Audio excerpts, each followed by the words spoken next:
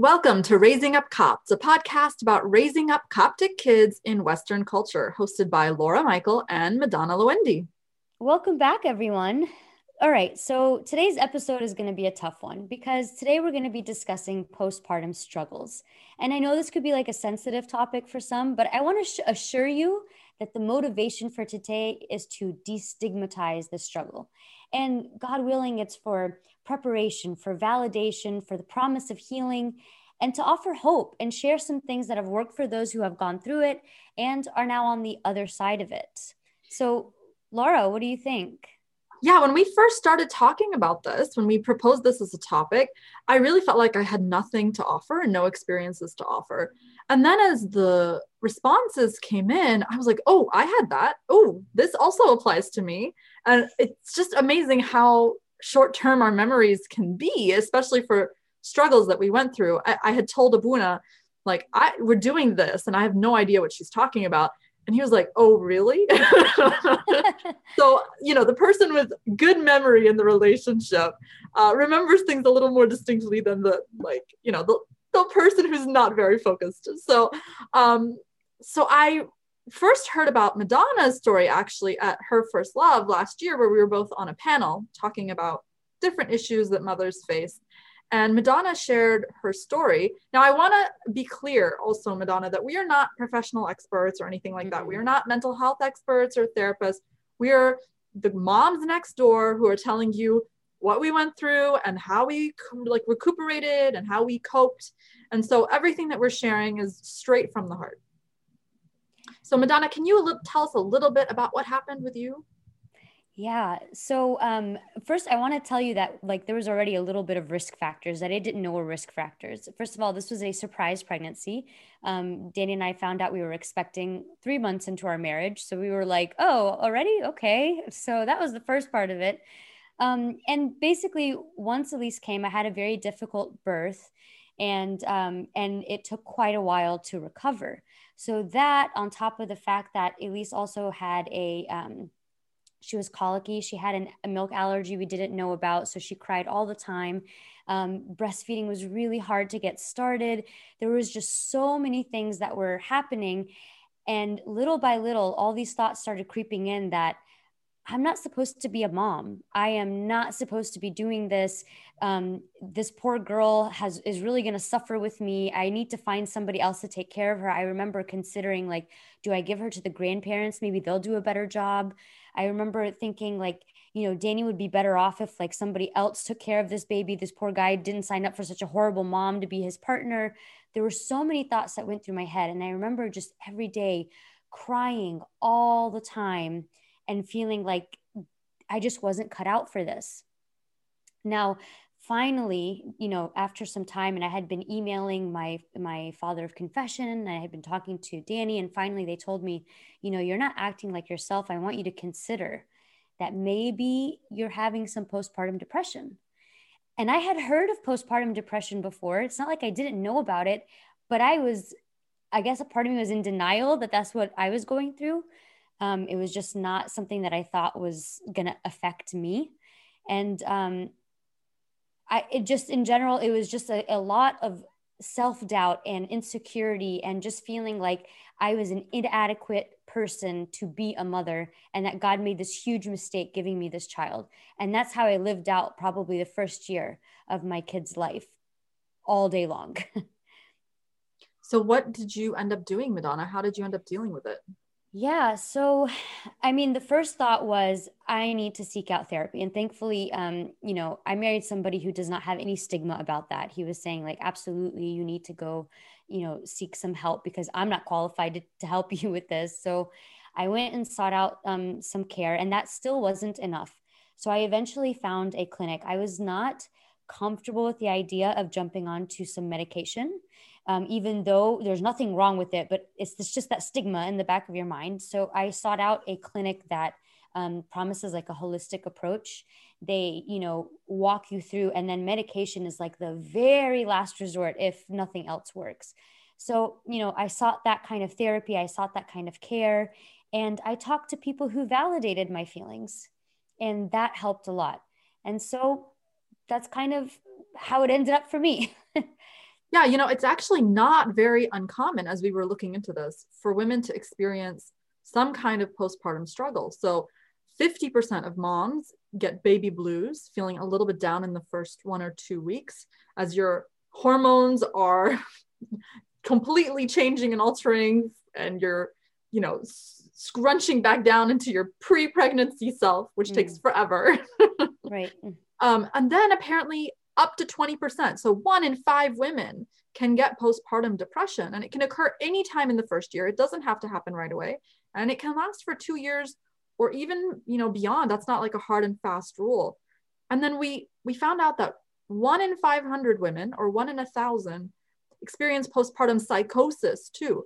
And, Madonna, you were saying that is not that big of or that is not that small of a number. No, it really isn't. To be honest with you, I really thought that it was a rare occurrence. And I also didn't think it was a Coptic people problem. If I'm being totally honest, I don't know if you went through this, Laura, but I went through a long period of time where I thought Coptic people were just immune to things. Like we didn't suffer from abuse, we didn't suffer from addiction, we didn't suffer from mental health issues. Our struggle was only that of persecution. That's all we talked about. So I already had this mindset of like, nobody in our community has this problem. And that kind of contributed to the feelings of inadequacy, feeling like nobody else had this problem. But as you just demonstrated by the numbers, it really is very common. And it doesn't say what kind of women, it just says women. That's it. Absolutely. Absolutely. And one of the moms who responded to us was saying that she had heard of postpartum depression and she knew about that, but she did not know about its cousin, postpartum anxiety, which is when you're paralyzed with fear and worry about the baby, like a fear that overshoots reality. Like you can't even imagine getting in the car with the baby because, that might not be safe. You're putting the baby in danger. And I looked up the stats for that, and it's 1 in 10 women suffer from postpartum anxiety. That's crazy. That is normal. This is the normal that we should be talking about. Absolutely. And the thing that we need to understand too is the postpartum struggle is a broad umbrella term. It looks so many different ways. It can look like rage. It can look like anxiety. It can look like sadness. It can look like so many things. And I had one woman share a story with me that honestly, it was heartbreaking, but I'm really proud of her for taking control of her life, because she said she went through this. She described it soul tormenting postpartum depression and anxiety. Her child was admitted to the hospital, given IV antibiotics, and it just set off this whole thing where she felt like she wasn't taking care of her kid, and was unable to sleep while her child was in the hospital. And so she got prescribed sleeping pills. And from there, the whole event just kind of snowballed. And she started, after the sleeping pills, she started having rebounds of depression and anxiety and insomnia, and then got put on medications. And then the medications made her suicidal. And she ended up losing touch with people, and it had gotten so bad that she even had convinced herself that she lost the ability to talk and to write. So she was not communicating on top of all of that. And it wasn't until she finally was like, I've had enough of this. And she took charge. She basically didn't talk to the people who were invalidating her or were belittling her, and started keeping track with the people who were trying to help her. And she sought out a doctor or somebody, a holistic person that knew how to deal with what she wanted and what outcome she wanted. So after 6 months of seeing this person, she was able to get off the medication and was on the journey to healing again. And obviously, and this is, I'm going to read this part. Obviously, God's hand is in all of this, and he allowed this to happen to me. And as many of my friends know, I am thorough and always try to be prepared. I thought I was prepared for motherhood, and I was in every conventional way. But I was not ready for this hell that I went through. And it was super humbling. I never expected to take the psychiatric medications I so eagerly vilified in the past. And I felt defeated for some time and was embarrassed of my situation. But now I've been 100% medication free, and I have never felt better and more confident in my life.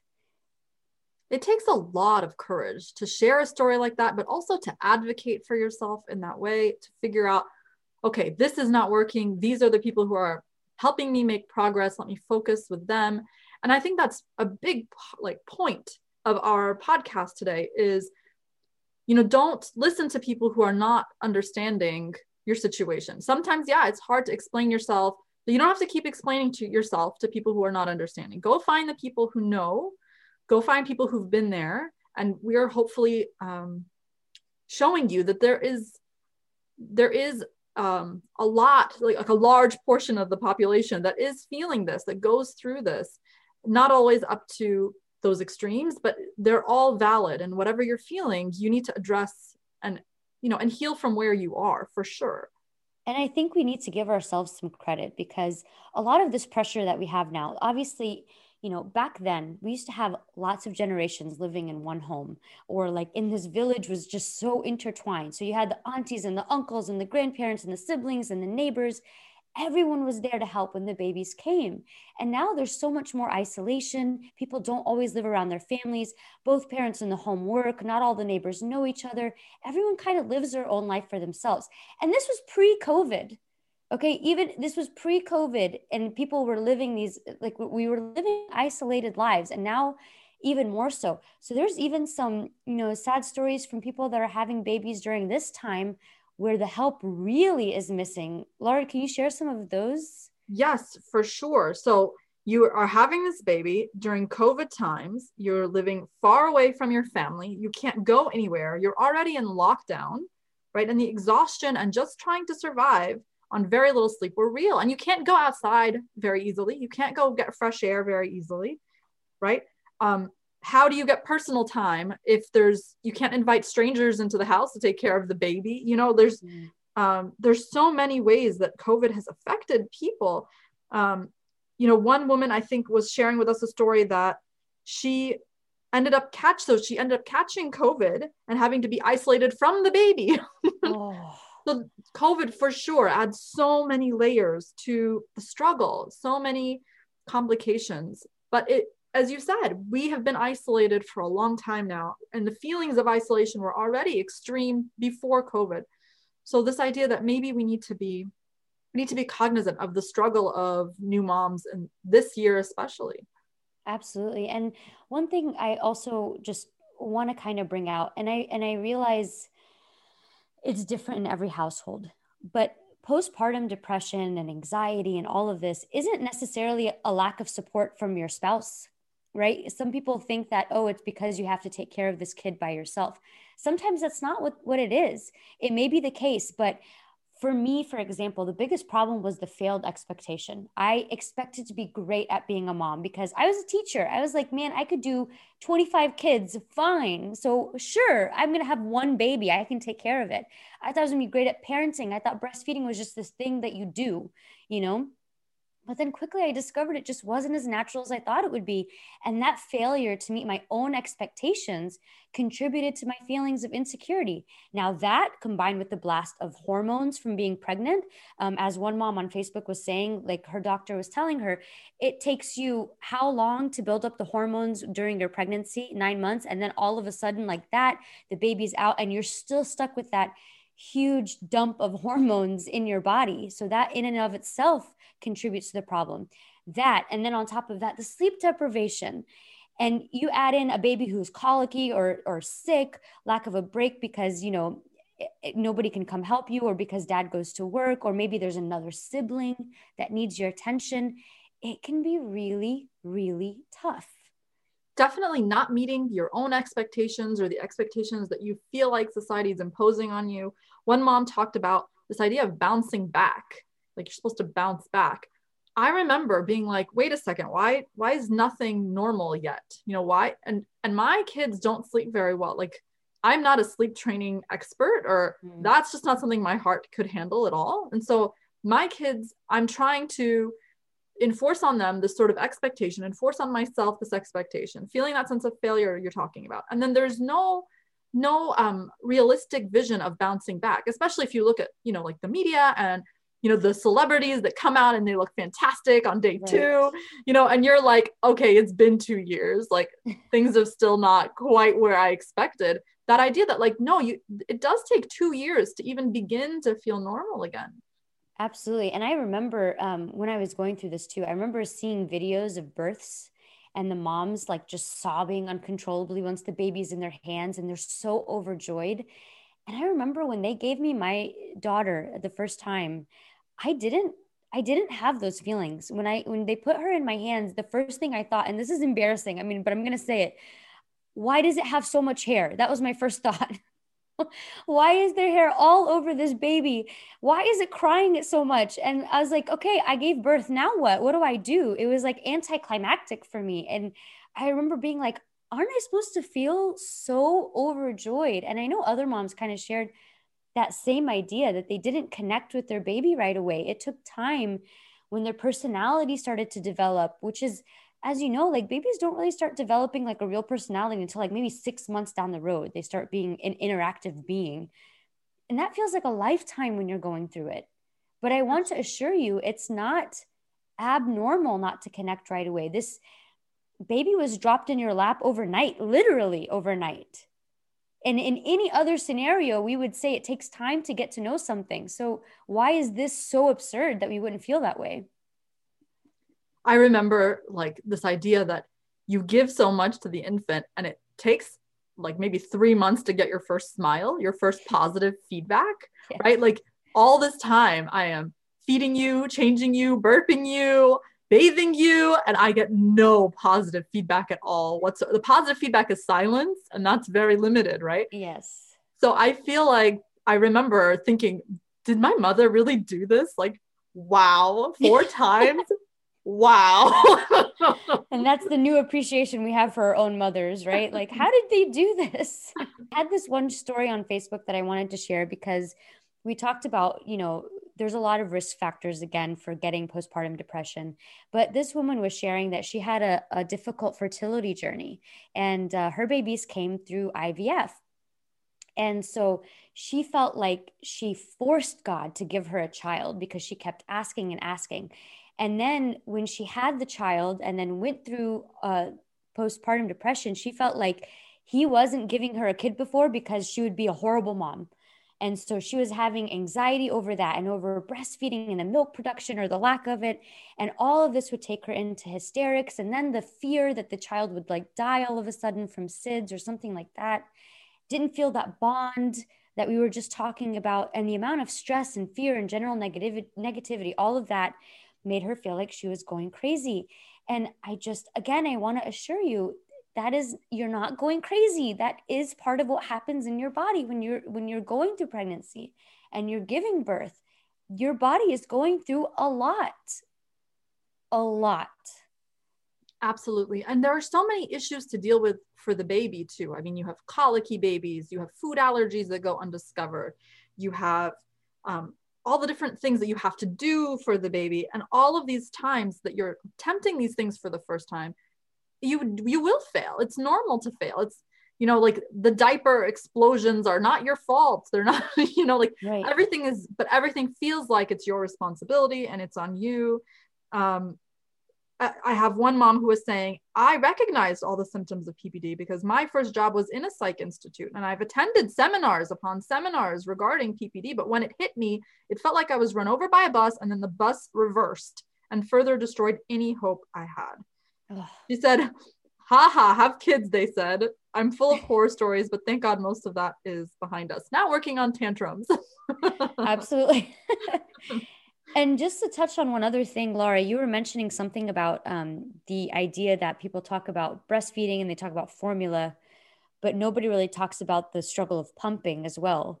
So can you tell us about that a little bit? Yeah. So I think that, you're only presented those 2 options at first, either you're breastfeeding or you're giving formula. And no matter which one, you have your own challenges and your own guilty feelings, right? But nobody really talks about pumping as an option.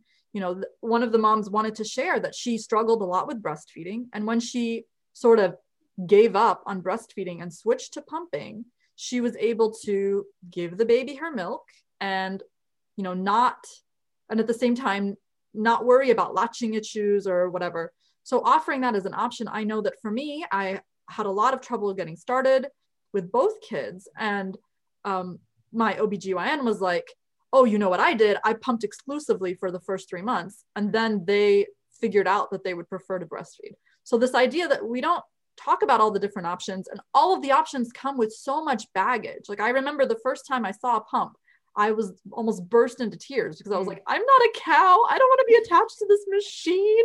Like just so much, we put so much pressure on ourselves, and we really take things so personally because these are our kids and we adore them, or we want to do a fantastic job.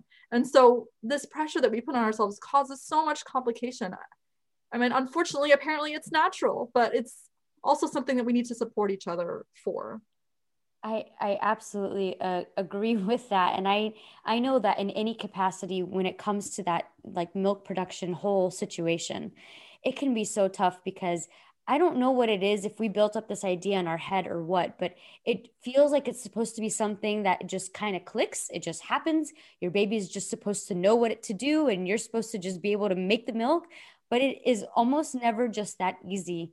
And that just presents a whole other set of problems with your own insecurities and feeling like you can't provide the most basic nourishment for your child in the way that is so, like quote unquote natural. I emphasize the quote unquote because I mean, as much as it would be great if we could all just do that, it doesn't always happen, and that's okay. And we're thankful for modern science that has allowed for formula and has allowed for machines like pumps to be able to get that milk out if the baby can't do it the way that it was supposed to happen. Yeah. Another struggle that was mentioned, which I definitely felt with my second child, is the idea of feeling like you've abandoned your first, or feeling like you're not giving your first your best anymore, or that you've betrayed them. And our friend was mentioning that one night her daughter crawled into her lap and asked in a sweet voice, can we return the baby? That feeling of like, what happened? Like, why am I dislodged from the position of honor? And one of the pieces of advice, or one of the things that can be helpful, is your daily shower. Definitely daily showers make a big difference. I remember with my first, I would tell my grandmother to come over just so I could hop in the shower, because that was the only time I felt like a human being. The only time I didn't feel like a walking burp cloth. Absolutely. And if we're kind of moving on to some helpful advice, I remember for me, one of the things that really, really helped me, as hard as it was to step out of the house, for me, going to a crafting store like Michael's or Hobby Lobby or stuff like that was all I needed. I would walk out and just walk around the store. I didn't get dressed up. I didn't like try to make myself look cute. I just got out of the house. And another thing I found was like a baby story time at the library. That was nice because I didn't have to talk to anybody. I just had to go there and my baby was entertained and I was not isolated in my home. Obviously, right now during COVID, that's much tougher and much more scary. But this idea of at least getting outside and getting out of the like negative bubble that you feel like you're in when you're isolated inside your home, just taking a walk in your neighborhood, that to me was a huge help in and of itself. For sure. And I want to tell you guys that on our poll, we asked who struggled postpartum, and we got 86% of people struggled postpartum. So again, reminding you that this is a very common thing. One mom was saying, if it wasn't for the time spent on my rocking chair every night at bedtime with my infant, singing spiritual songs and praying and begging God to lend his hand and help me through it, I don't know what else would have helped. I don't know what else would have helped out. Those nights where I would pour my heart out to God were actually the most intimate moments with God I've ever had in my spiritual life. I felt him more than ever and experienced more miracles and blessings than ever before. It's a hard time. It's important to share that this too will pass. It's just as important to know that it's okay to see a therapist. Don't let our culture make you think otherwise. There are great, and I mean great, Coptic and non-Coptic therapists out there who can help you get through it and care for you as you go through. I think it's really important to note that we can have the medication and we can seek the therapist, and all of that does not counteract the idea that we love God and we trust God and we pray to God. None of this is against God. I think a lot of the times we like to say that they are contradictory, that if you are seeking medical help in struggles like of mental health, that means that you are lacking in your spiritual life. And I remember that I asked my priest specifically, how do I know that this is depression and not just the devil taking control of my life, and that I need to pray more and talk to God more? And he said it very simply. He said, you are not finding joy in things that normally would bring you joy. Okay. That is not something to do with whether or not you love God enough. That is a hormone related problem. Our bodies are so delicately balanced with hormones that during this time, things are crazy. And it is a physical need that you are meeting, along with the spiritual need of praying and going to church and taking communion and reading your Bible. So doing both is very important. Taking care of both is very important. And not feeling like you failed spiritually if you need to do something else besides just those things. And I remember you mentioned the Her First Love retreat last year when we were on the women's panel, and one of the questions they asked was, what is some valuable advice that you got? And the one that I shared was, someone finally said to me, it is okay not to be okay. We thought we had to kind of like have this idea, you should be grateful that you had a baby because there's so many people who can't, and you should be grateful that you even have this opportunity to have a child is a gift from God. And so when you don't feel okay, you feel guilty about it. But it is okay to not feel okay. It is okay to seek help. It is okay to go to therapy. It is okay to not feel like you know what you're doing. Of course not. You have to learn how to do this. It's part of living with another human being. Just like you have to learn how to be married, you have to learn how to do your job. You're going to have to learn to be a mother. It's the same idea. Oh, I have a little note on that one, which is that he also needs to learn how to be a father. And so a lot of times we assume that the mom knows what she's doing by nature and the dad is sort of fumbling along. But just to be clear, you can both learn how to take care of the baby. And there will be things that he can do better for the baby if maybe we would get out of their way a little bit and not insist on it being done our own way. Fathers can entertain babies. Fathers can stop crying. Fathers are very good at changing diapers. So don't feel like you have to do it all. See if you can make room for your partner.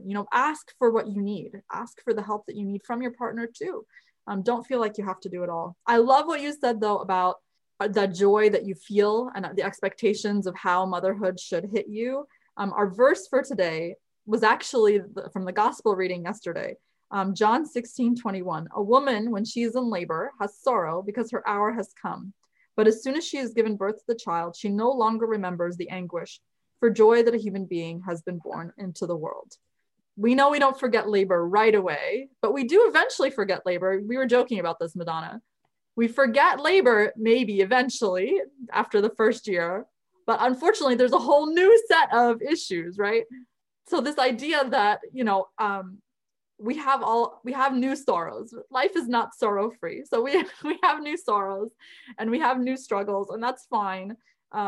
Just that remember that you don't have to live up to this verse instantly, right? You don't have to, as soon as you touch the baby, you forget all about all the pain and you're 100% happy. It was not, Christ was not issuing a command or a challenge. He was making an analogy. Absolutely. And it's weird because also every pregnancy is different and every birth is different. So like with my daughter, that postpartum depression hit me like right away. Immediately, I had the baby and she was in my arms and I was not connected. But then with my son, I was immediately connected and I was so happy. And I was like, man, I really missed out on this feeling. And then a year down the road, I started feeling like, I don't know what I'm doing with my two babies and I don't know how to take care of them. So you never know what to expect or what's going to happen. But I will leave you with this, okay? It is a small time in the grand scheme of things, even if it's 2 years, 3 years, 5 years, okay? It doesn't matter. It is a small time and it will pass. It will end. I can tell you with full confidence that right now, I just discovered yesterday that my daughter is 5 years and 4 months. And let me tell you, I melted into a puddle because I did not know where the time went. And I was really sad to know that I had already missed, like, not missed, I had already gone through that much time with her, and time was running out so fast. And I can't imagine life without my kids now. It's very different how I talk about my kids now compared to how I talked about them when I first had them. And I also want you to know that your spouses are going through it too. Okay. They obviously are not having the same exact feelings as you because you have the moms, you have the hormone factor. But husbands, you're having to watch someone you love suffer, and that's not easy. That anybody will tell you that that's a really difficult thing. Not knowing how to help and feeling helpless, not knowing what you're supposed to do because everything feels like the wrong thing to do because mom is going to cry at any second or explode at any second, or just whatever she feels any second. You just never know. And so one thing I can tell moms is try to ask for help. And we know that it's really hard to do that when you're in it because it just feels like you should know. At least try to say, I don't know what I'm doing, or I feel like I don't know what I'm doing. And that gives the open door for dad to step in and say, okay, we can figure this out. And I think one of the most helpful thing that spouses can do is to validate the feelings, stand up for your wife, stand up for her. If somebody comes in and tries to say something negative about what she's doing, you go in there and you tell them it is not your place to say anything. She's the best mom she could be for my kids.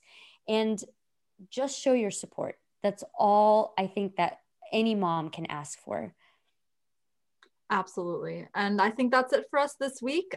We're so thankful for you for listening, and we will talk to you next week. Raising Up Copts is a podcast hosted by Laura Michael and Madonna Lewindi. None of the views expressed during this recording are the official stance of the Coptic Church or its hierarchy. These are purely our personal opinions, collected experiences, and organic discussions on selected topics. If you'd like to reach out with any questions or comments, please email raisingupcopts@gmail.com or post on the Coptic Dad and Mom Parenting Community on Facebook.